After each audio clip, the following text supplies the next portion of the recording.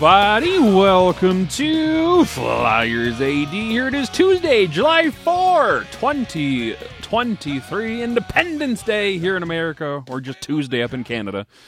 Oh, yeah, it's actually a day for you guys. It's not just Tuesday. Yeah, it's National Firework Day here. Yeah. That's all it equates to more than anything.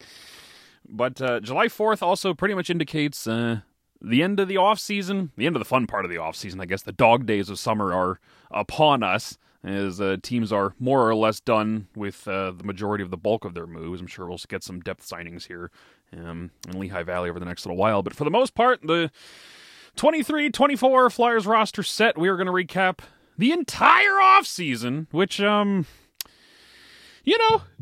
been a lot of positives, a lot of questionable negatives, and, overall, I don't think we got quite the overhaul that we were expecting, well, at least not for me, and, we'll, overall, I was hoping for a little more. I think at the end of the day, plain and simple, a little more subtraction, a little more youthful movement here for the future, and some of the trades did not happen or fell through or the trigger was not pulled. And, because of that, there's a bit more stalling here going on. Not to, make a pun on that stupid idiot they signed on defense. We'll get to that sooner or later. But overall, Anthony, what's your take on the offseason thus far as a whole?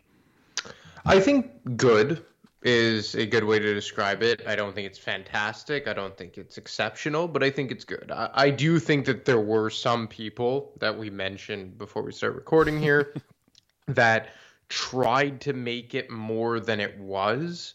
Like, they just took the fact that the Flyers were taking calls on almost every player and attempted to spin it into the Flyers trading everyone and their mother. I do think that there were some things that didn't happen, not for the lack of effort. Like, I do think that we would have heard a lot more trade discussions around Carter Hart had it not been for the Hockey Canada stuff. I wouldn't go as far to say that he would be 100% gone if not for that, but I think that he would have been much more at the, no pun intended, but at the heart of trade discussions, much like guys like Lawton and Sanheim and Travis Konecny. And I do think he would have brought back a more significant haul than Ivan Provorov. But I would not be shocked at all if that's revisited once the Hockey Canada investigation comes to light. I think that Travis Sanheim was shopped endlessly. I think that you saw just how difficult it was to move money in the NHL. And even myself, I never expected to see some of the players that got bought out or traded for nothing go the way that they did.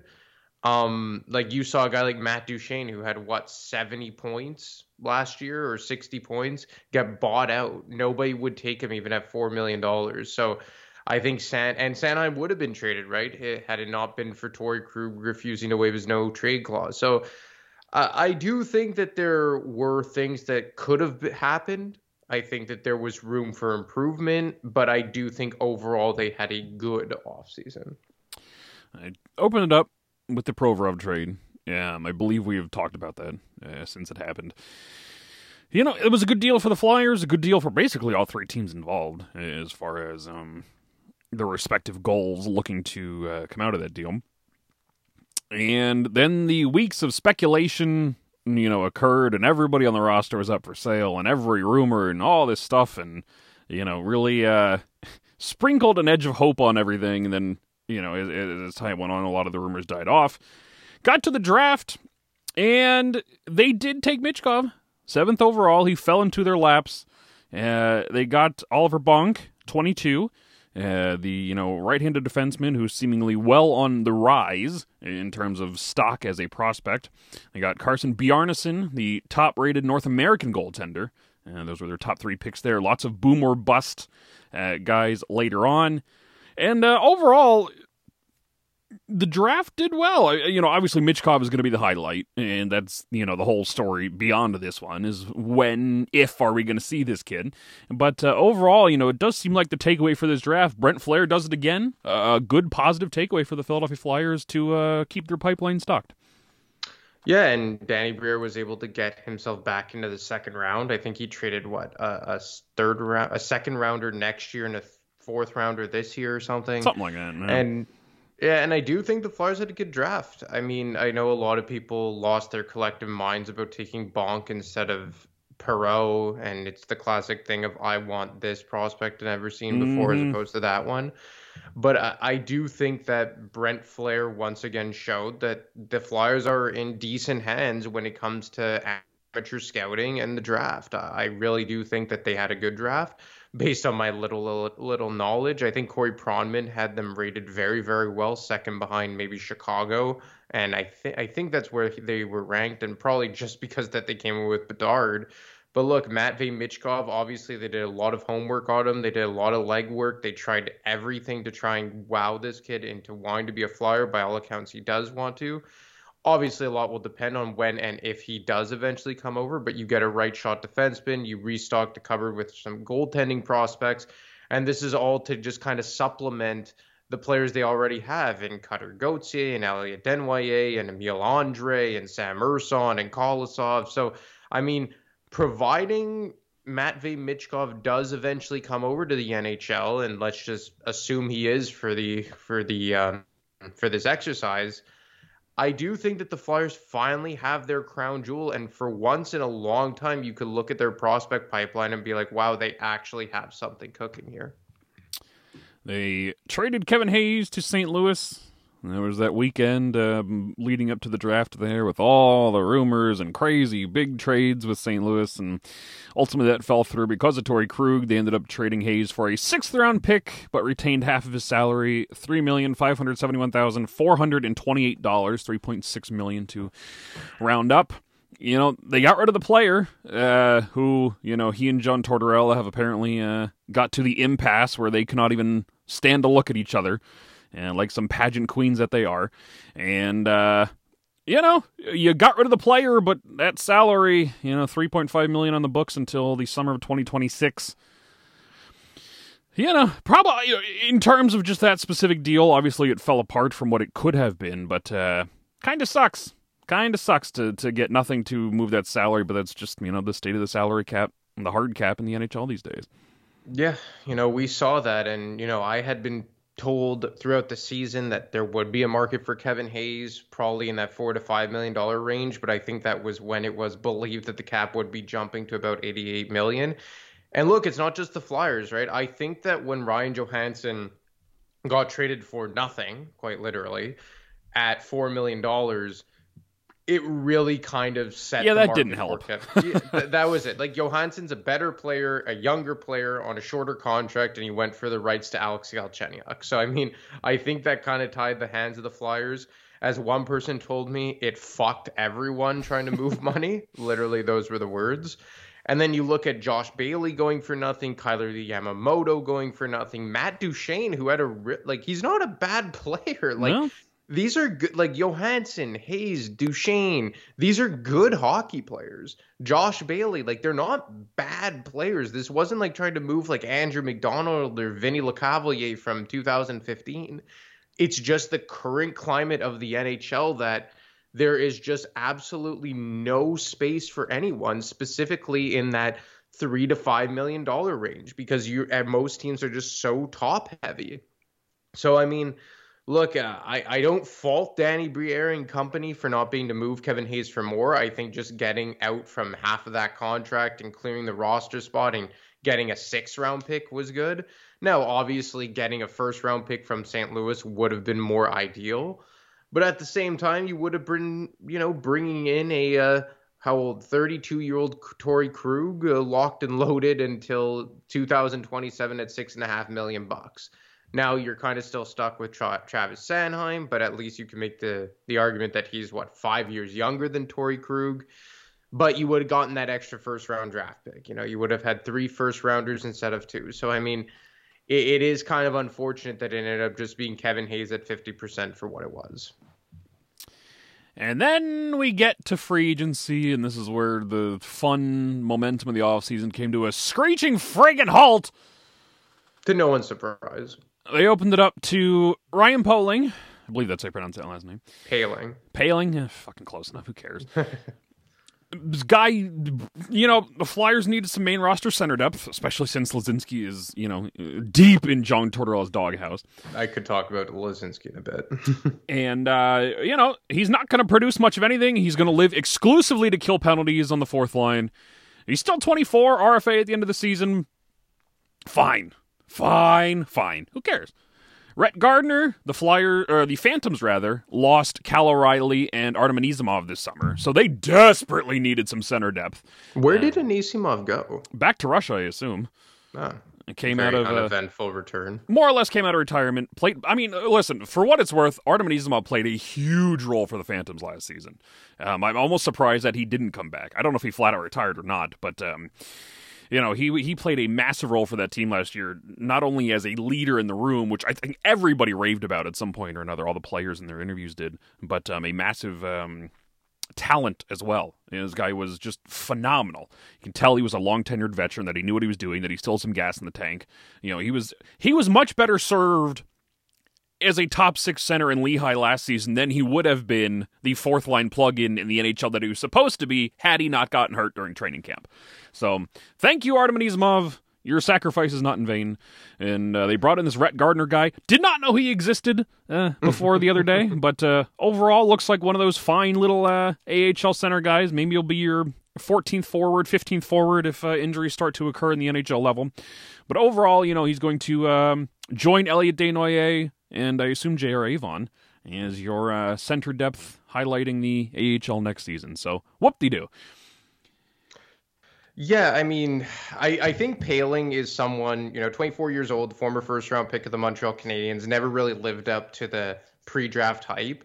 I do think this is something that could turn into more of a long-term fixture. Do I think it will be? Probably not, but at least there is some upside to this. And I was told that last night, that with Paling, it isn't just about signing a veteran who you're probably going to trade this year or next for a draft pick. Like there is an opening here for Ryan Paling to cement himself as an NHLer and a bottom sixer for the Flyers. He's a center or a left wing, both positions of need for the Flyers. I do think that their center ice position is getting, I guess, more filled up than we initially thought. With a returning Sean Couturier, the emergence of Noah Cates, what's going to come of Elliot Desnoyers when Cutter Gauthier eventually makes the jump? Will he be a center or a left wing? But I do think Paling, if he plays his cards right, could be, a bottom six left wing centerman, kind of in the same vein as Scott Laughton. I think that would be kind of his biggest ceiling if he could ever get there. So at least with Paling, there is a bit of a upside play. Gardner, don't know much about him, but I think both guys are on the larger side. I do think, I was told that was something that they were looking to do. So, both are, low-risk signings. And in the case of Paling, maybe you catch lightning in a bottle with him and he turns into a Scott Laughton type. Yeah, perfectly fine risk-reward, fourth liner. He'll be fine. He's 24. Who cares? And at worst, it's a one-year deal. It doesn't work out. You don't qualify him next summer and you move on. The next two and last two signings here are hands down the most baffling moves of the offseason. Garnet Hathaway signs a 2-year, $2.3 million AAV contract. And Mark Stahl, of all fucking people in the year of our Lord 2023, Mark Stahl is a Philadelphia Flyer, $1.1 million for just 1 year. So where a lot of the good grace kind of ended with Dan the Flyer fan. These moves are completely and totally baffling, completely and totally unnecessary in the grand scheme of things. And one of the things that I remember the most from Chuck Fletcher's tenure was the interview he gave after he traded Eric Gustafsson at the deadline in 2020. I guess it would have been 2021, when he talked about redundancies in the lineup. And that you don't need multiple players serving the same role, especially when they're a bunch of depth guys, right? Well, you doubled down with Garnet Hathaway when you already have Nick Delorier on the roster. Oh, and by the way, Garnet Hathaway is a right wing, just in case you didn't have enough of those. And Mark Stahl is here, even though you have Nick Seeler. Yeah, I don't get either one of these moves. The thing that's been paired, well, they're going to play him this year, then trade him at the deadline so you can get extra fifth-round picks. What do you fucking do? Hathaway, I mean, at least is fine. I don't think you need it. He's a good player. He's a good player. Delorier has been a good player as well. Hathaway is probably going to be fine. Between Delorier, Hathaway, and Paling, they had a combined 213 penalty minutes last season. So, Broad Street Bullies are coming back on that fourth line. Mark Stahl, completely fucking baffling. I don't know what they were thinking with this one. Again, 1 year, so it doesn't, in the long term, none of this shit matters. In the short term, completely and utterly perplexed. You already have Nick Seeler kind of serving that 6-7 role as a left-handed defenseman. If they were going to hunt down anybody for that role, as another fallback option on defense, you would assume it would be a right-handed defenseman and somebody that doesn't entirely suck who's 36 years old. But they opted for Mark Stahl instead. So, just you really took the feel-good offseason and left it on a real sour note with these two as far as I'm concerned. In the case of Hathaway, I don't mind it. I think that even by the metrics, he's probably been regarded as one of, if not the best fourth liners over the last few years. It is a bit perplexing, a right wing, but I guess to me, I don't mind Hathaway just because, to be honest, this is just a guilty pleasure of mine. I do think Delorier, Paling, and Hathaway is going to be a really fun fourth line to watch. Not just because that they're going to forecheck hard and Hathaway and Delorier will try and beat everybody up, but I do think that they're decent hockey players for fourth line roles. And I mean, I guess theoretically Hathaway takes the spot of Wade Allison, but I was speaking to someone last night and they actually are expecting Allison to play in the top 9. Like they are expecting bigger things from Wade Allison. So I mean, I've always thought that Allison was comparable to a Scott Hartnell, and Hartnell was always able to play either wing. I thought Wade Allison was so horribly misused last season. What made him so effective in Lehigh was letting him play offense. He's going to do it with reckless abandon. He's not going to play that perfect defensive style that Torts loves, but that is how you get the most out of that player. Last season, when he was strapped to the fourth line and forced to play a defensive game, you really cut off what made him to be good, right? Yep. So if you can elevate him into the top 9, right now, we'll get to this in a little while here, but the roster seems pretty compact in the NHL, but there does appear to be one middle 6 left wing slot pretty much open for the taking at this point. So whether it's Allison ultimately playing on the left or one of the other right wingers moving to the left, there is one winger spot there for Wade Allison to hopefully, theoretically, get a little more trust from John Tortorella this year and show what he's actually got in this lineup. Yeah, I agree. There is a spot there for Allison. I don't think this is Allison competing against Hathaway. I think it's Allison competing against Forster and Brink, in my opinion. And, you look at it and you theoretically could plug him beside a Cates or a Couturier and then presumably a Tippett or an Atkinson on the other side. But I do think that Allison is in a spot here that if you could become versatile enough, and this goes for anyone, right? This goes for Owen Tippett, who we saw play left wing at times last year. This goes to a Cam Atkinson, who in a lot of ways is probably hanging on for dear life after missing a full season of being a relevant NHLer. He should be the guy to get bumped to the left wing. Yeah, I believe. It should be Atkinson or probably Tippett, just because Tippett, we saw him play that role at times last year, and he kind of has a Lupul vibe, and Lupul at times could shift wings. But I don't think that Hathaway being brought in is, oh my God, he's taking Allison's role. I don't think Hathaway's involvement has any bearing on whether or not Wade Allison is a fixture in this lineup. And nor should it. Even a Ryan Paling, maybe you could say Tanner Lazinski, but in Lazinski's case, if you can't beat out Ryan Paling, it kind of tells you what needs to be said, right? And for Lazinski, I was told last night that had a bad year last year, and there you have no issue waiving him if push comes to shove.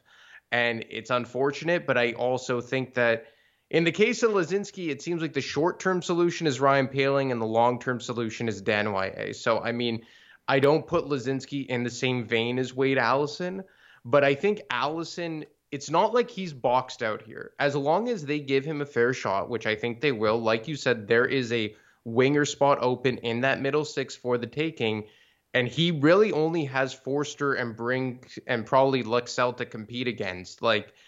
it's all in his own hands. I really do think it's in his own hands. And, I had someone tell me last night that talent-wise, they're putting him in that lineup. Like, as of right now, they believe that he's a top 9 forward on this team.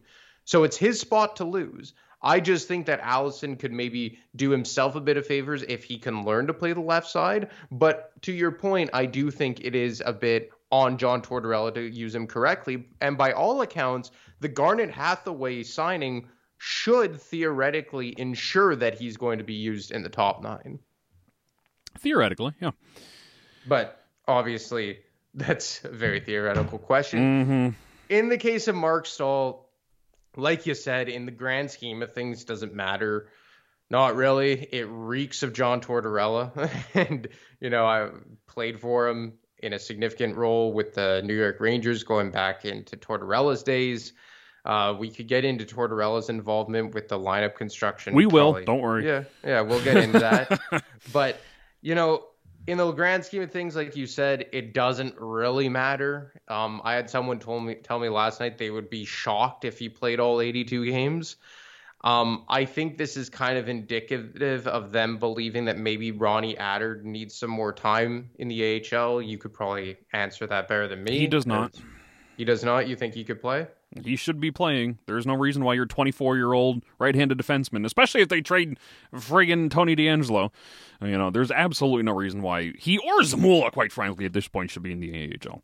Well, Zamula has to go through waivers, so he's going to play. Yeah, he's going to be on the roster. He's not going to play. He's going to be on the roster. So, because before the Mark Stahl signing, I had it as York Ristolainen, Sanheim, Attard, Zamula, Walker, yes, or Sealer. That should be what's going on. Yes. Now, Mark Stahl theoretically shouldn't change that. You should just... Theoretically, but they did not bring this guy in to ride the bench and just sit around and be, John Tortorella to human translator here. I could see them playing a lot of 7D. They did that at times last year.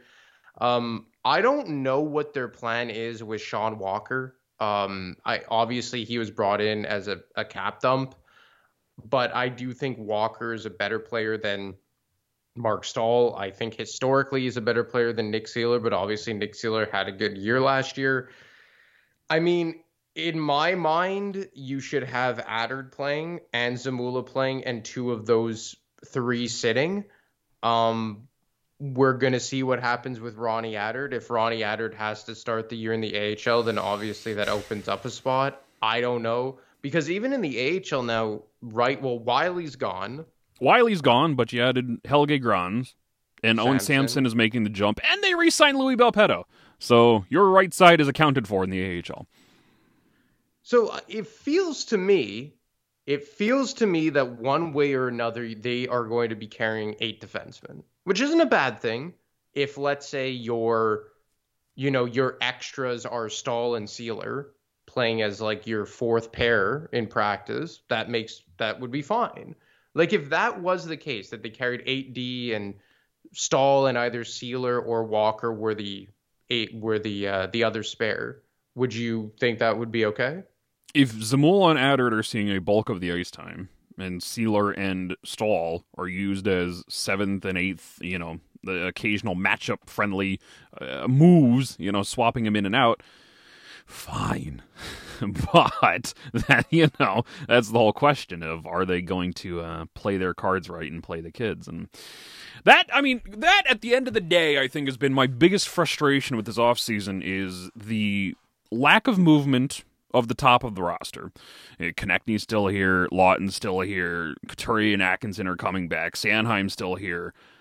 And so your top of the lineup is accounted for, and then they further compacted that problem with Hathaway and Stahl and keeping Sealer. And, I don't really... You did not open roster spots for any of your forwards. Forster, Desnoyers, Lexell, Brink, they're more than likely on the AHL again. And your defense, even though Zamula is probably going to make the main roster unless they waive the guy, which at this point, who the fuck knows? And if Attard has to start in the AHL,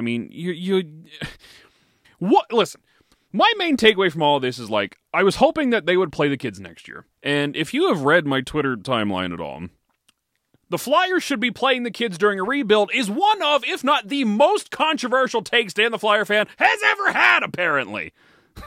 Because, boy, people are angry at me that I don't see the value in Garnet Hathaway and Mark Stahl coming to the roster here.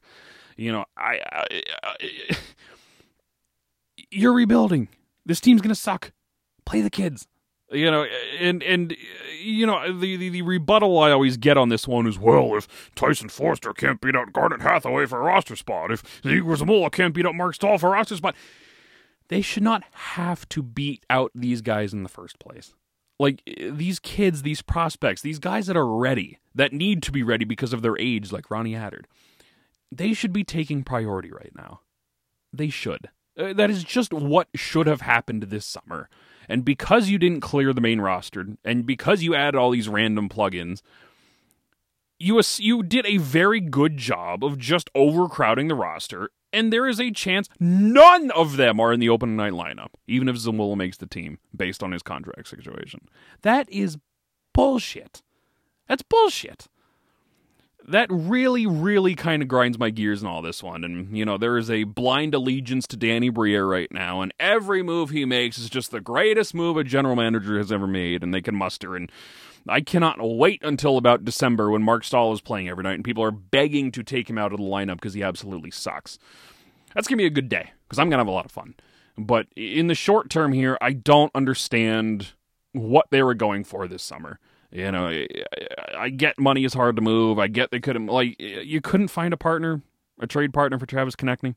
You couldn't find one for Scott Laughton, and guarantee Foerster has a spot. It's so frustrating to me at the end of the day that you're rebuilding, but you're not actually rebuilding. You know, Mark Stahl is 36.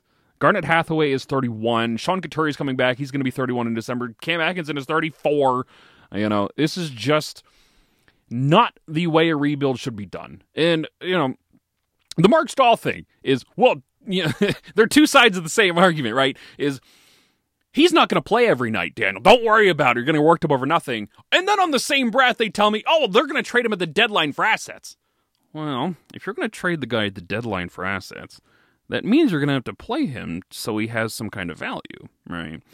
And even then, what kind of value does Mark Stahl have at a deadline? It's just, there's so much about this that I think was really just, you know, perceived as negative, all negative Dan here for wanting the Flyers to play their kids. But at the end of the day, you know, if they traded some of these top guys and some of these younger guys were going to walk up into this lineup and make the team and be good and we're going to trial by fire next year, I'd be happy right now. But, you know, the kind of underwhelming movement capped off by these random depth guys, boy, it really left a real sour note for me as far as building around your prospects, because most of them are pretty much boxed out at this point through one way or another. I agree with you a lot on the defensive side, because I didn't really get the point of Mark Stahl, and you do make a good point. Like, what kind of value is he going to have at the deadline? Even best case, what kind of value does he have, let alone worst case? Yeah. Garnet Hathaway, maybe it's just my guilty pleasure of maybe going to watch him play, because I actually do think he's a good hockey player for given his role. And I don't think that, you know, like, you don't want a Lixell or a Foerster or a Brink to make the team as a fourth liner. So I don't mind that. Then they should have traded Konechny so Foerster can have a top 6 spot. Well, that's a fair point. I just mean, like, the Hathaway signing in a nutshell, I don't mind it. And I do think that is a guy that you can get decent value for at a trade deadline, whether it be this year or next year, whatever. And like I said, I just think watching Nick Deslauriers and Garnet Hathaway run around, put people to the boards is going to be kind of fun. And I do think that they're both solid hockey players for fourth line role. But I do think that there's a time and a place for Hathaway. And we talked about this a lot with Deslauriers last summer. There's a time and a place for these guys on your roster. Absolutely. Yeah. I just don't think now's the time. Yeah, and that's honestly fair. I think that's if this was a playoff team, if this was the Toronto Maple Leafs who are going out of their way to, you know, Ryan Reeves and crazy shit like that, there's a time and a place for that. It's just you could win with these guys on your roster as a fourth line. Sure. And you know what? That's a fair point. And maybe this is where we should have the discussion of does John Tortorella have too much say in what's going on? This is a talking point we've touched on quite a few times on Frequent Flyer over the last, 6 months or whatever it's been, 4 months. And I don't think it's a coincidence that the guys that were noticeably in his doghouse were the ones that were ultimately moved. Kevin, except for Provorov. I'm surprised he survived and Sanheim did not. But everybody else, you got your teeth kicked in the Hayes trade because they couldn't get along because they're a pair of prima donnas. You boxed out Lazinski, who he didn't like. You theoretically boxed out Allison, though he may compete for a spot, but he's not a guaranteed one anymore. Who he didn't like. It's just it's funny that we talked. Tortorella was adamant about his roster subtractions, and it was always, it's probably going to be the guys he doesn't like. And at this point, it's pretty obviously the guys he doesn't like. And then you go out for no reason and get Mark Stahl, and even Briere during his press conference yesterday was like, yeah. He's a big Tortorella guy. That's this sole reason that he's here essentially is because he's besties with Tortorella. So it is kind of interesting, and and maybe some of the lack of movement as well. Scott Lawton and Travis Konechny, guys like that should have theoretically been traded because their value is at its peak. Should have moved them for assets, and, did Tortorella have a say in ultimately squashing that and making sure that his de facto captain didn't go anywhere or his favorite forward in Konechny didn't go anywhere? I think this guy had a little more say in the roster construction than we think at face value. And it's not necessarily a bad thing or a negative thing, but it is a slightly concerning thing. Yeah, I think that's fair. And, I had people cite, he played Noah Cates last year. He played, Owen Tippett last year, and he did. And that was great. And I'm glad he did. But here's the thing. You've got another half dozen prospects in the AHL that can reasonably play in the NHL this year. You can't just fall on the laurels of, he played Noah Cates well. You have to continue that cycle of incorporating this youth, of passing on from these veterans, the Konechnys and Laughtons, and adding the Forsters and Brinks to the world. That's the kind of movement, the one foot in front of the other process here that needs to happen that is now questionably stalled going into the year. It could happen. They could come to their senses at some point in the main roster, in November, December, like they did with Cam York last year, and call him up eventually. But at face value, this should not be this big of a friggin' struggle to begin with, right? You should be playing the kids during a rebuild, which is a hot take for some reason. Well, here's my thing with it, is that, the only justification that I could give for wanting guys like Lycksell and Forster and Brink to once again play in the AHL is because I don't think they had a lot of graduations this year. I think not at forward, no. I think it was J.R. Avon. Pretty much it. I think that was the only guy. And so, I guess for them, they're saying we have one more year before we get a lot of more graduations, because you look at what the forwards could look like next year. Paling's an RFA, Allison's an RFA, Lazinski's a UFA, and then, even Cam Atkinson. They're expected to come back, Couturier and Atkinson, but, is there a guarantee that these guys are, healthy all year? And especially after this season. Couturier. Yeah, and then, even Atkinson, we talked about maybe a buyout, but, 1 year left at $5.8 million, you can buy that out. Or it should be significantly easier to move if the cap actually goes up next summer. So exactly, and the Flyers have been destroyed by injuries the last 2 seasons. We're accounting for complete health, but if there's not complete health, which there hasn't been, specifically at forward, I think that they could very, very easily see a lot of time for guys like Forster and guys like Desnoyers moving forward here. Now, I do agree with that maybe you should have leaned a bit more into the rebuild with Konechny and Lawton were obviously lightning rods. Carter Hart I'm not even going to touch because there's reasons beyond just hockey related ones, and you can't fault Danny Briere for that, I think. But Konechny, I understand why they set the price exceptionally high, because for 2 reasons. One, he's still younger-ish, and he is your best forward, and he could theoretically still be here when you do start to get good and be like that, that third guy to a Michkov and a Gauthier and whatever. And also because the longer you hold on to him, if he keeps playing this way, the more his value will rise. Well, that's a big if, though. Yeah. Historically, he's not, been the most consistent point producer of all time. So I do think with Konechny I think that you're fine with Konechny just because of his age, his contract. It's not exceptionally long, his deal either. The cap will go up next year. I think Konechny, they played their cards right, honestly. Laughton is where it scares me a bit because Scott Laughton, 3 years, $3 million left, obviously has value throughout the NHL. Obviously, the de facto captain, loved by John Tortorella, but are you overvaluing the intangibles? And we always say we don't know what's going on in the room. We don't try and, diminish or overvalue what those intangibles could mean. But, they turned down a first-round pick for Scott Laughton. I just wonder if maybe you missed the boat. And that's no slight against Scott Laughton. I think he's a great player. I think he's been a great pro for this team. I think on a winning team, he could be a solid 4C or solid 3 left wing. I think that's always kind of been his calling on a competitor. I just wonder if this was kind of the time to strike while the iron was hot. Like, you could have really made do, or you could have really benefited rather from an additional first round pick. And again, I don't think you would, from an on ice perspective, I don't think you would have lost all that much with moving on from Scott Laughton.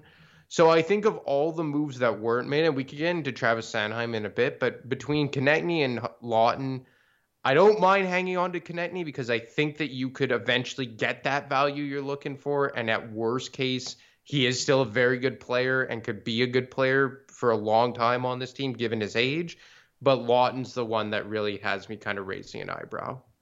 Yeah, I mean, at the end of the day, both of players were at their respective peaks in their career value-wise right now. Laughton because of the intangibles. He also had a career best, 18 goals and 40-some points this year. Yep. Konechny had finally hit the 30-goal mark, point-per-game guy through 60 games. Both their contracts are reasonable. The reason, I think the more reason to trade Konechny is just because his value is at his height. You've got 36 right wings on this roster right now that could have easily taken his spot. Okay, fine. You want to wait and see what his value is next summer? Fine, more power to you. But Laughton, man, I get they value the intangibles. And for what it's worth, I do too. I think you can tear things down too far. The Buffalo Sabres at their worst, the Edmonton Oilers at their worst, the Coyotes, when you just bring in a bunch of random dudes that don't care, and, you got to build some level of culture behind the scenes. I do think there is a lot of truth to that. Yeah, it is a thing. We're not going to diminish it, and, of course. Losing Laughton at this point in time would have sucked. Now, you did have, Cam Atkinson waiting to come back, who is certainly going to serve that same role, and now you're bringing in Hathaway for leadership purposes. So, I don't think that would have necessarily been the biggest impact in the world had you kept everyone else but gotten rid of Laughton. And that one, I'm just kind of baffled by the lack of movements there, especially with those two, were your highest value pieces you had. You had to get rid of Hayes, had to eat half of his contract to do so. It's really stupid, but whatever. These were the guys in terms of net positive trade values here, Konechny and Laughton, and, Hart would have rounded that out, but obviously there are outside factors there, that you could have moved for stuff this summer, and they did not, and now you're banking on them being at this high level, even at the trade deadline again in March. What happens if Konechny has 35 points next year? What happens if Laughton misses 50 games with another concussion? All of a sudden, their value is heavily diminished from what it was right now. There is the could have struck, whatever it is. Struck while the iron was hot this season while both their values were at their peak, rather than say, okay, we're going to hope that they're still good at the trade deadline or 2024. It just feels like a very missed opportunity, especially with Laughton. Yeah, no, I agree. I agree 100%. You do want to set that good culture, but you do bring up a very good point with the returning Atkinson and Couturier. I hate saying this because I love Cam Atkinson as a player, but like he just feels so like He is so out of place right now. yeah, like Couturier, you could at least be like, well, the contract isn't terrible, even if he comes back at it could be worse. Let's just say. Like if he comes back at 75% of what he once was and the cap gets up to 90 million plus.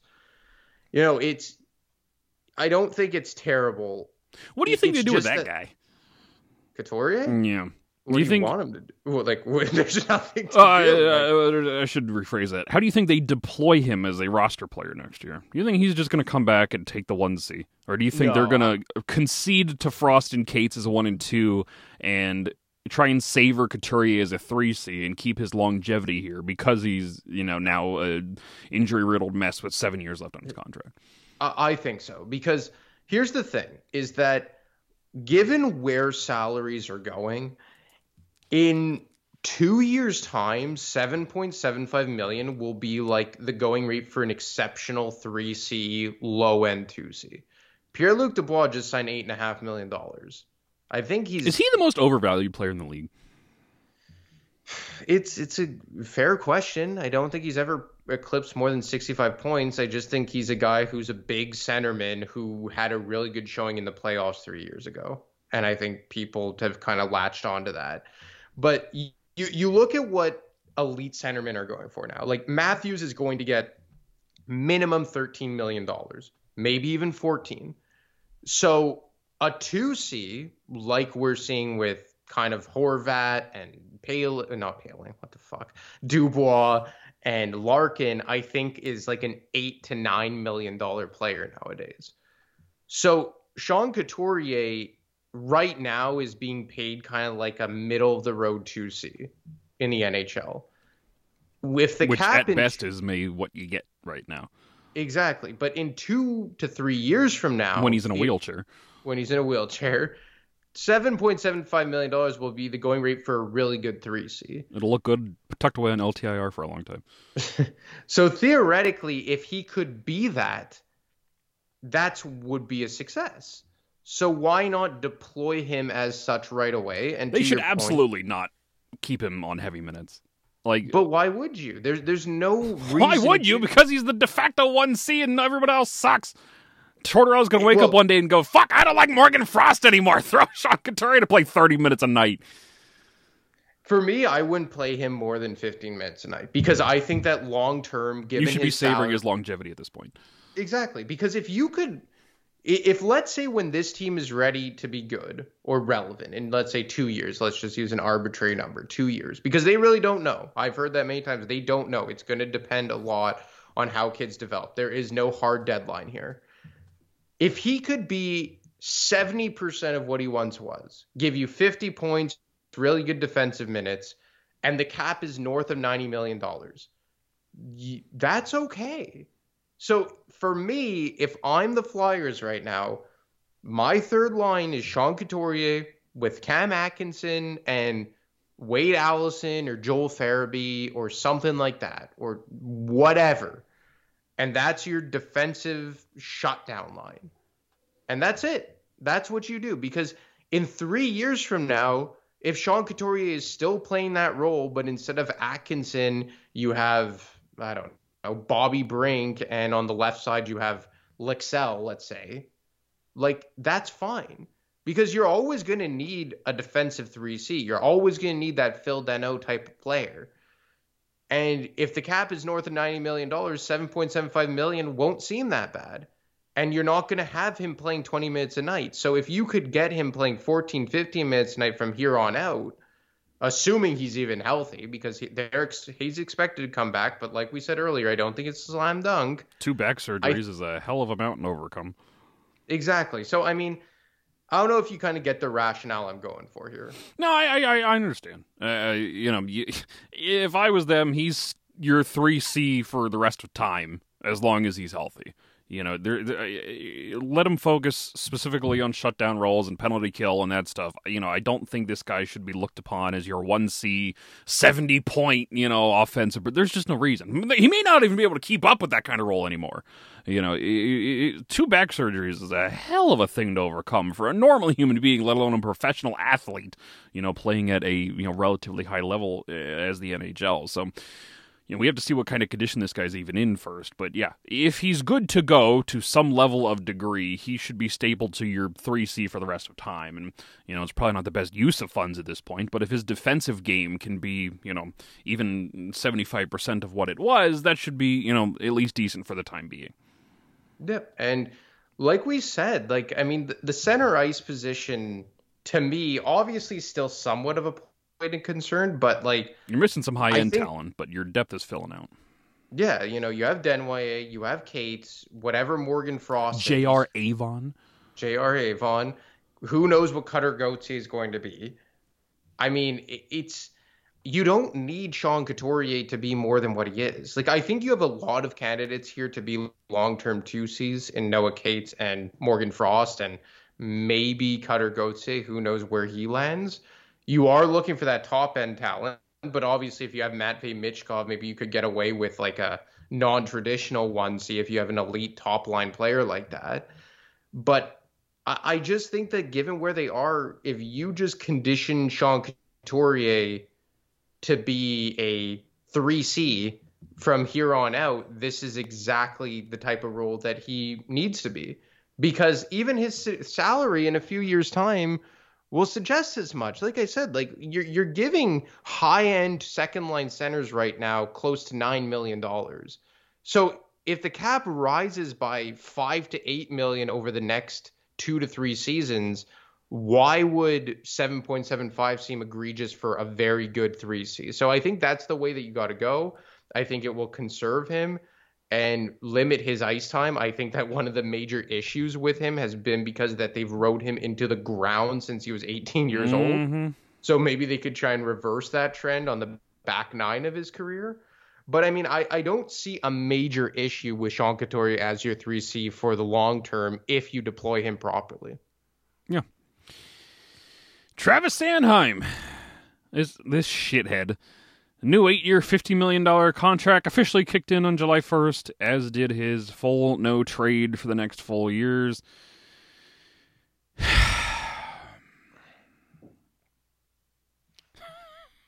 Great. Awesome. Travis Sanheim, still here. May very well be your number 1 left-handed defenseman, depending on if they are gracious enough to move York back to the left side or not. Great. Wonderful.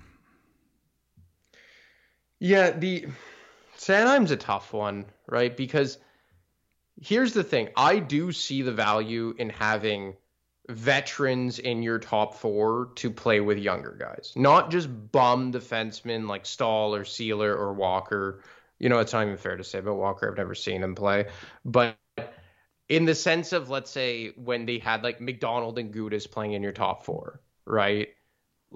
You want guys who are capable top 4 defensemen, which, to their credit, Ristolainen and Sanheim are. And if memory serves you correctly, you could correct me on this if I'm wrong. Ristolainen and York were a very good pair last year, right? I think Ristolainen's had decent success. He was good with Sanheim in 21-22, and then last year he did ride with York for at least a little while. But York was primarily playing on the right side as well.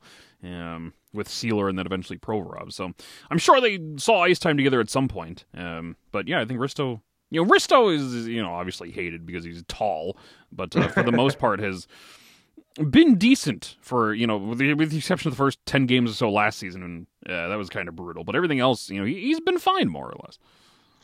Yeah, so I don't know if I want him being your number 1 right-handed defenseman at this point, but it seems like that's the role he's going to fill. Yeah, just because they have no other option. Which is ironic, because that was the entire point of bringing him in, was we're going to cut his minutes, and he's going to be a really good number 2. And, just kidding. He's back to being a de facto number 1. It's kind of weird, because he was brought in to be that second pair right shot guy, to your point, of 4 or 5 lower minutes. But now it's his role is kind of changing to No, he's going to be like that steady Eddie beside a young defenseman like Cam Mm-hmm. York. And to Bradshaw's credit, that's what he turned Ristolainen into, just like a calming presence on the back end, which, I mean, it's kind of indicative of the shape of the blue line. But I do think, this is why I never really had an issue with that re-signing, aside from the fact that you could have gotten assets for him, which is fair. But $5 million for the role that Ristolainen's going to play, I don't think is that bad. And he is by far the best partner for Cam York at this juncture, in my opinion. I don't see how you can make the case otherwise. And I truly do believe that he is a good partner for York, and unfortunately is going to be your de facto number one right shot defenseman. Sanheim, look, the contract isn't great. The term is even worse. I do think, like Couturier, the AAV will be fine. I think that it's, fair given what guys like Severson and Uyghur have gone for. It's just unfortunate given where this team is at organizationally in the middle of a rebuild, or at the start of a rebuild, rather. I do see the value in Travis Sanheim. Like, I didn't like the thought of just giving Sanheim away for nothing and not replacing him with a quality left shot D, which is why Krug would have made sense. A more experienced guy, only $25,000 more expensive, shorter term. It checks so many boxes, right? You can't get that done because Krug doesn't waive his no trade clause. So Sanheim is still here. I see the value in Travis Sanheim as playing with a Ronnie Attard. Like, again, this is all assuming that Attard makes the team. But I rather play Attard or even a Zamula, even though I know he's a left shot, but a younger D, just for example, with a Sanheim than a Sealer or a Walker or a Stahl. I think that Sanheim is a good, for the most part, second pair defenseman. I rather have a younger defenseman play with a guy like Sanheim than a career bottom pair guy like Walker, Stahl, or Sealer. So obviously you would have rather see the contract moved. You would have rather seen an asset brought in. Torrey Krug would have made more sense as a veteran on a shorter term, maybe an overall better player historically. But I do think from an on-ice perspective, there is a value to Travis Sanheim. And maybe it's just because I'm scarred from the Provorov, Gostisbehere, ironically enough, Sanheim days where they were all brought up to the NHL with no legitimate partners to play with. And you saw them all get affected individually by it. Provorov probably the most prominently, and even Shane Gostisbehere to an extent. So I do think having Sanheim there on the left side to play with a younger right shot guy like an Attard, maybe eventually like a Helgi Grans, maybe eventually like an Oliver Bonk, does have some value. I mean, I guess Sanheim and Risto are better partners for York and Attard than, they're Walker and Sealer. their Provorov Gostisbehere equivalents of, Andrew McDonald and Radko Gudas. Christian Folin. Oh, Well, that's what I was talking about with someone yesterday, is that, like, if you have Risto on the right side in your top four and Sanheim on the left side in your top four, to flex and be partners for York and Andre or Grans and Attard, like, I don't know, maybe it's just because I remember firsthand seeing Provorov play with an Andrew McDonald or seeing Gostisbehere play with Robert Hagg, who was young in his own right, but was playing second pair with Shane Gostisbehere, or Christian Folin, or trying to force feed Radko Gudas into a top four role. I don't know. I see the value of having these guys there. Like, I would have absolutely hated my life right now if I had to see Cam York go play alongside Sean Walker and Ronnie Attard go play alongside Mark Stahl on the second pair. I don't think that helps anyone. it could be worse, I suppose, but this is not necessarily ideal. It's not ideal. Like, obviously, like, I would much rather have Chris Tanev playing with Cam York and Torrey Krug playing with Ronnie Attard, obviously. And I think, to their credit, that's what they were trying to do. I just think that based on what we saw here in 2017, 2018, 2019, even 2021, when we saw Myers playing alongside Ivan Provorov, I don't hate it as much as maybe most do. And more so with Ristolainen, because there is no trade protection. He's only signed for another 4 years. $5 million for a right shot D who can play in your top four, 28 years old, isn't egregious. We just saw Damon Severson get signed to the Sanheim contract, and money is going to be more loose, I guess, in coming years.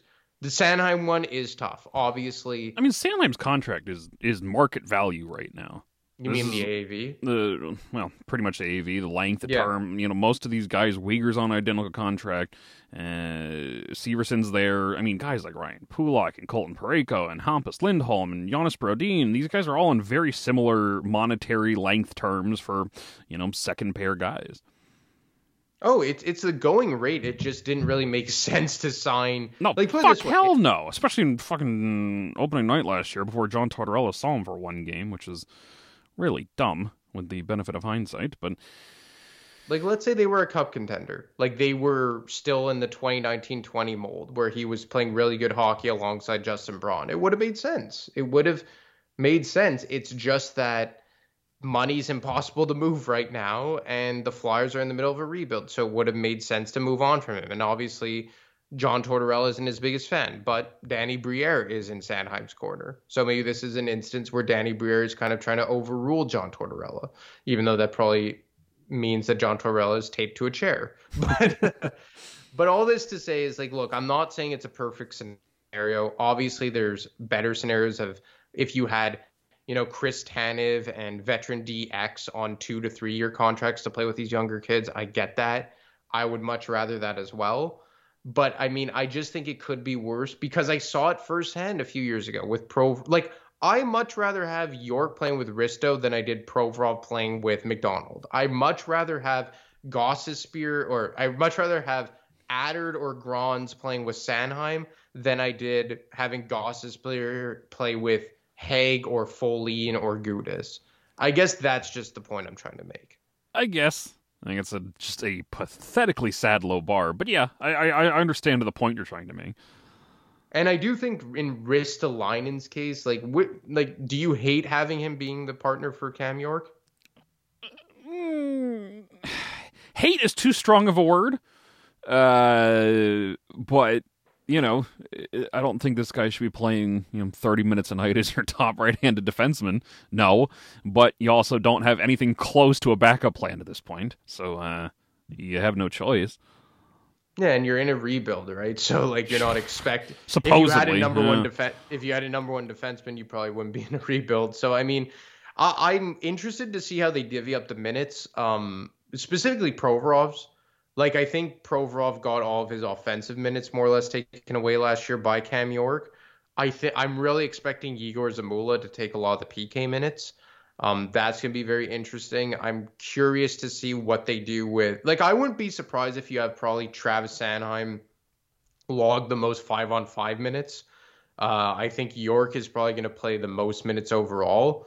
Risto will probably come in number 3 or something. And then the bottom 3 is going to be interesting. I expect Zamula to get a lot of the PK minutes of Provorov. Like I said, Walker or Sealer will kind of take on those number 6 minutes.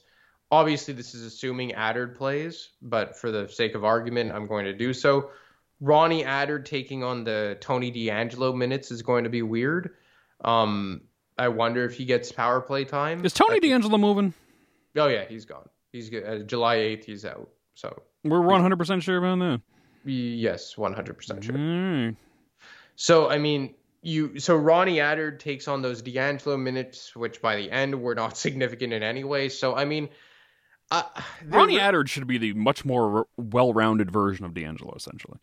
Exactly. The offensive defenseman who can hold his own defensively. If Adard doesn't make this team, I'm going to lose my mind now. This is the thought that did not cross my mind. This guy should be the one guy making this team because he's 24 years old and ready to go.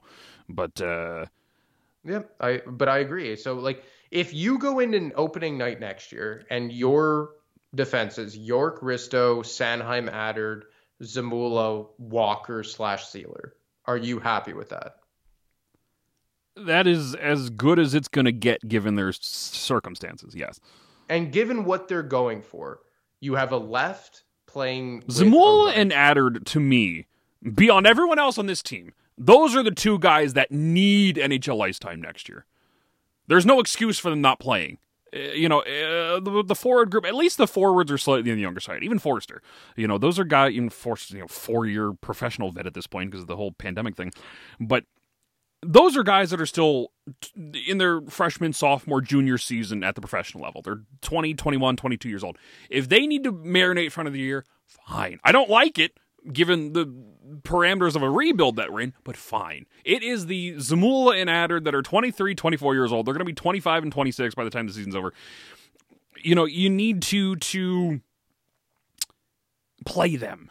and this whole defense, just the disaster that it is, and obviously, Sealer played a shit ton of time last season. Now Mark Stahl's here, a Tortorella favorite. Even with D'Angelo out of the picture, there's a lot of bodies back there, and I just don't feel like, Zamula did not get a fair shake at all last season when he was on the roster both times. So I don't know. Skeptical how this defense shakes out. Hopefully it's for the best and the kids get a bulk of the ice time in their specific roles and sides, but I'll believe it when I fucking see it at this point. Yeah, so at this point, it's a waiting game, right? It really is a waiting game. I think that there's a path here for the defense to work out very well because, like, if Zamula is playing with a Walker, you have a left-right on either side. If Sanheim is playing with an Adder, you have a left-right. York and Risto, left-right.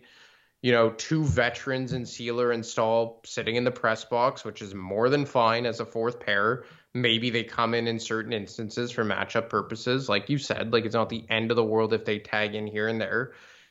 It's just a situation where you don't want, Addered in the AHL and Zamula as the 7. Zamula as the 7th, Addered in the AHL, and Stahl and Sealer as your every night third pair.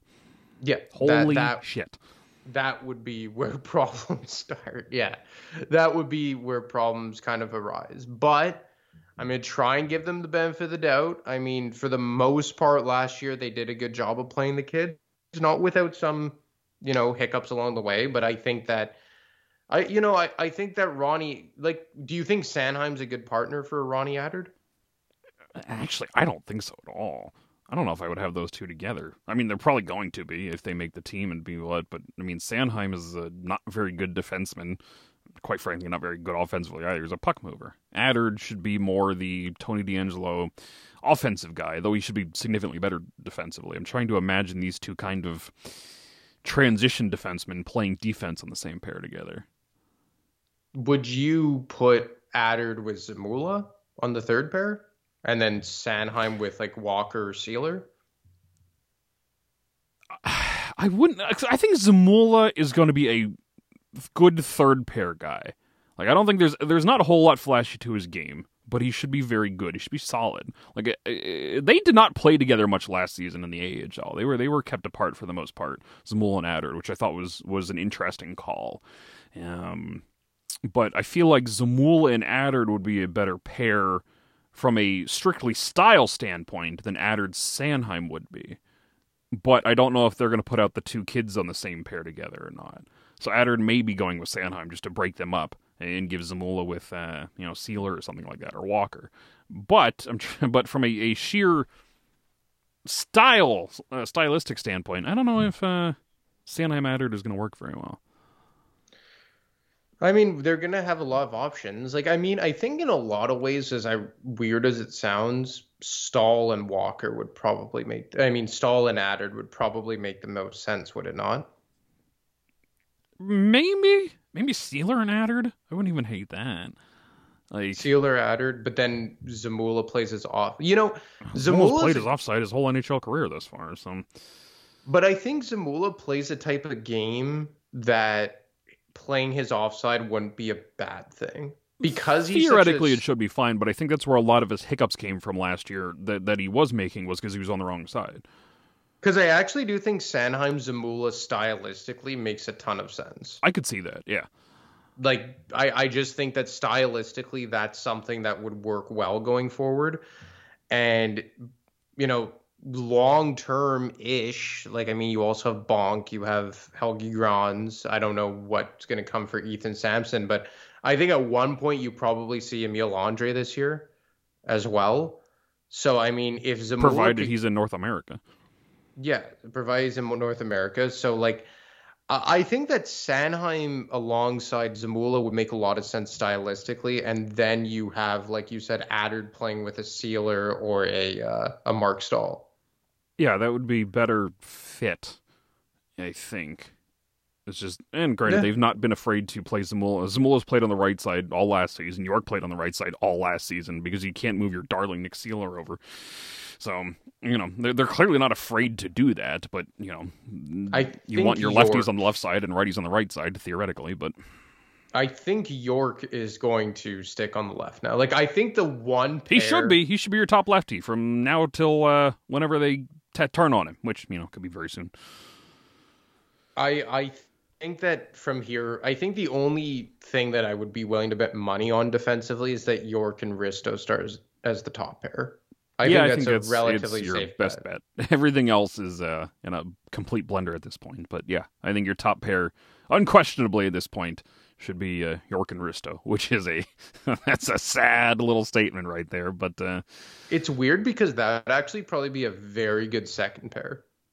Yeah, actually, yeah, I would not hate that as a second pair. Like, put York and Risto as the second pair behind, like, I don't know, Theodore and Pietrangelo. Yeah. It's a good little cleanup crew out there. Yeah, and I think maybe long-term that's your play here. Maybe, that's what you're hoping for. That those are your two guys going forward as your second pair. Like, Ristolainen will probably age out in a lot of ways. Like, I mean, he's already 28. By the time his contract runs out, he's going to be 32. But, I mean, at least with the defense, you could see it falling in a way that's advantageous to help some defensemen. I guess that's the only thing I would say. If they play their cards right.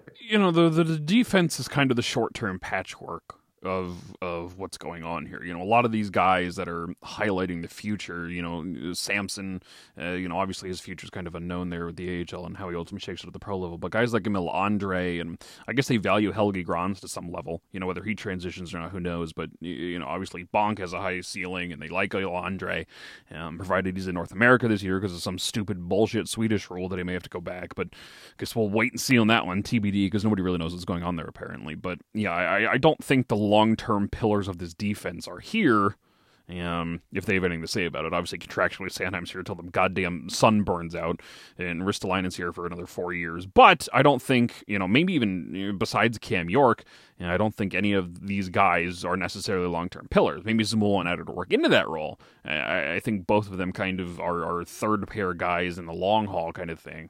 But at the end of the day, those are the two. Zamula and Adder really, really need the ice time here, and just the complete chaos of just random bodies on your blue line may end up preventing that. I'm going to be a very unhappy Dan the Flyer fan when that day comes. Yeah, they have options, which is, you have Ginning. Is he going to get a chance? Emil Andre. Ginning was probably, not even joking, their best consistent defenseman last season. Ginning was awesome in Lehigh last year. I don't know if he has got much of an NHL as like a third pair guy, or I think he could be a third pair guy. If you get some traumatic injuries on that blue line, and you need a plug in for a couple weeks, I think Ginning can handle that role. I don't think he's got a significantly high ceiling. I don't think it's more than kind of a third pair shutdown guy. But I really liked Ginning last year in Lehigh. He was one of those guys that everybody wrote off because he's tall. He's zero ceiling, he sucks, worst Ron Hextall draft pick, and in the end of the day, there's a possibility he may be in the upper echelon of Ron Hextall draft picks that have come through this system, which is, sad state of affairs these days, I suppose. But, yeah, I would not be surprised if injuries happen if we see Ginning in the NHL at some point. I guess that Zamula should be looking over his shoulder at Ginning, right? Like, that's the guy that will come for his job if he can't lock it down. I guess. I think in the short term, just because York and Sanheim are locked up, probably Andre's the guy there he's most concerned about at this point, is stealing his job imminently. But, stylistically speaking, Ginning would be the guy. Yeah. Helge Grans, I'm interested to hear how he plays this year. Yeah, I don't know much about him, but he was a high second-round pick at one point. Still, 21 years old, 2 years left in his ELC. And I assume he's going to play second pair behind Louis Belpetto and ahead of Ethan Samson there. So 6'4", 205. Ooh, baby.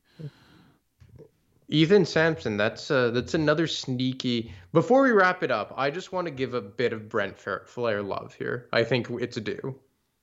Yeah, for sure.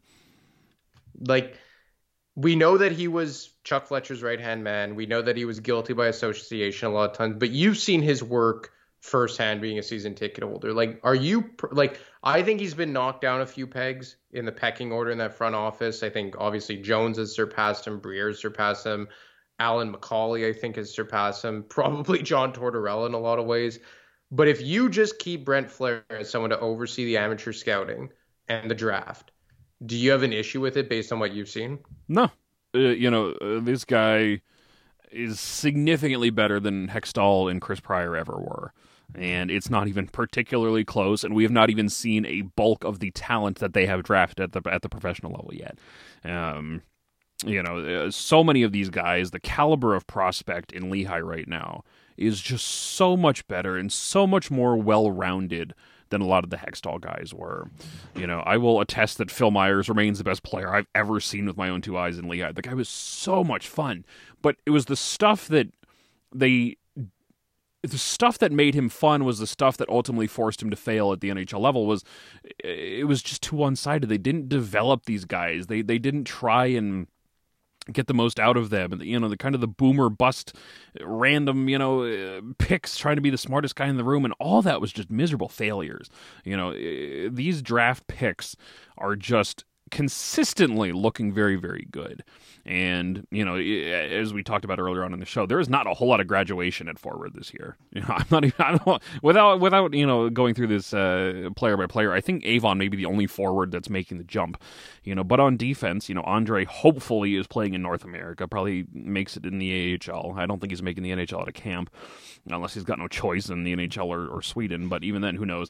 But, guys like Samson are going to be interesting. Emil Andre's here. Like, just the caliber of prospect. It is not a coincidence that the Phantoms are kind of going through their own renaissance right now.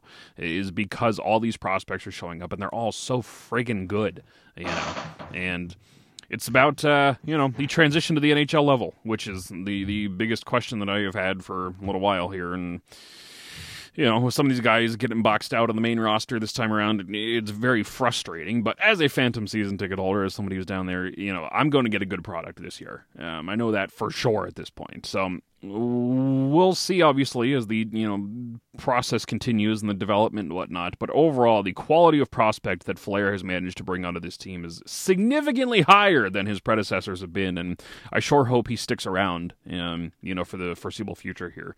Under this new Briere regime. I think he has I think he's done enough to prove that, because I think that even to this point, you've seen that the Fletcher Flair picks have paid dividends for the most part. Even to this point, yeah. Like Forrester, Denwye, was Lexell one of their picks, or is that Hextall? I think it was a Hextall guy. So we'll definitely Ronnie Addard, he was one. So Kolosov. So, it's going to, I think that they're in good hands in that department, and it's just the overall vision that needed a facelift, which clearly that they've gotten already. Yeah, Lexell was the Nolan Patrick draft. Okay. There's another guy that can make the NHL this year. Nolan Patrick? Well, Stanley Cup champion Nolan Patrick, Anthony. I think you will address him properly. I think he's over. I think it's over for him. Yeah, probably. Golden Knights didn't qualify him. I can't imagine anybody. I guess if he ever wanted to come back or was healthy enough to come back, I'm sure somebody would take a risk on him. But yeah, he's probably done. But yeah, Lexell's another guy that could make it. Fucking awesome in Lehigh last year. Point per game. Well, I think he actually finished just shy of point per game, but he was a point per game all season long. It sucks to say, but it's probably. I'm not even going to say it. It's just so bad. So I don't want to get radioed. Well, that's all the moves as of right now. The Flyers have 3 RFAs to re-sign yet. Cates, Frost, and York.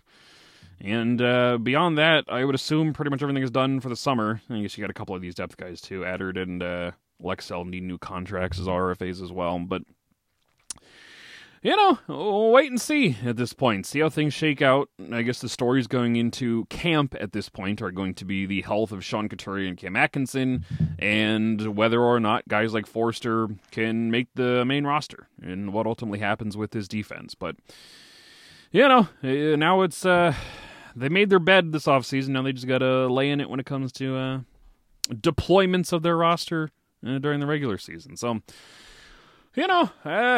probably by the standards of a rebuild, I think we're probably looking at a very similar outcome to this season. This is a team that is not good enough to win. They're not making the playoffs, but I don't think they're going to be a bottom 3 team.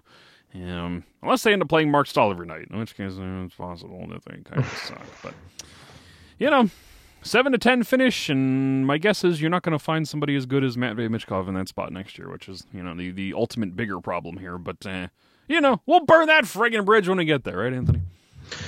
Yeah, you know what? A lot of it is going to be dependent on Matvei Michkov, I think. I think that's fair to say. Yep. So, I guess we'll call it a day here. I'm going to have a whole bunch of shows coming up over the next little while. I'm going to pre-record my little heart out here for the next week and a half or so and then take a couple weeks off. But we got the best of Flyer Side Chats coming for those parts. I got a whole bunch of those pre-recorded. Every show is going to get a chance to come back on Freaking Flyers next week. So everyone will get their say as the summertime approaches. And, at Dan the Flyer Fan, at Brotherly Puck, at Brotherly_pod. Plenty of stuff on the website, brotherlypuck.com. You can check that out. And, Anthony, where can people find you on Twitter if they don't know already? You can find me at ADemarco25. All right, everyone. Until next time, goodbye and good night.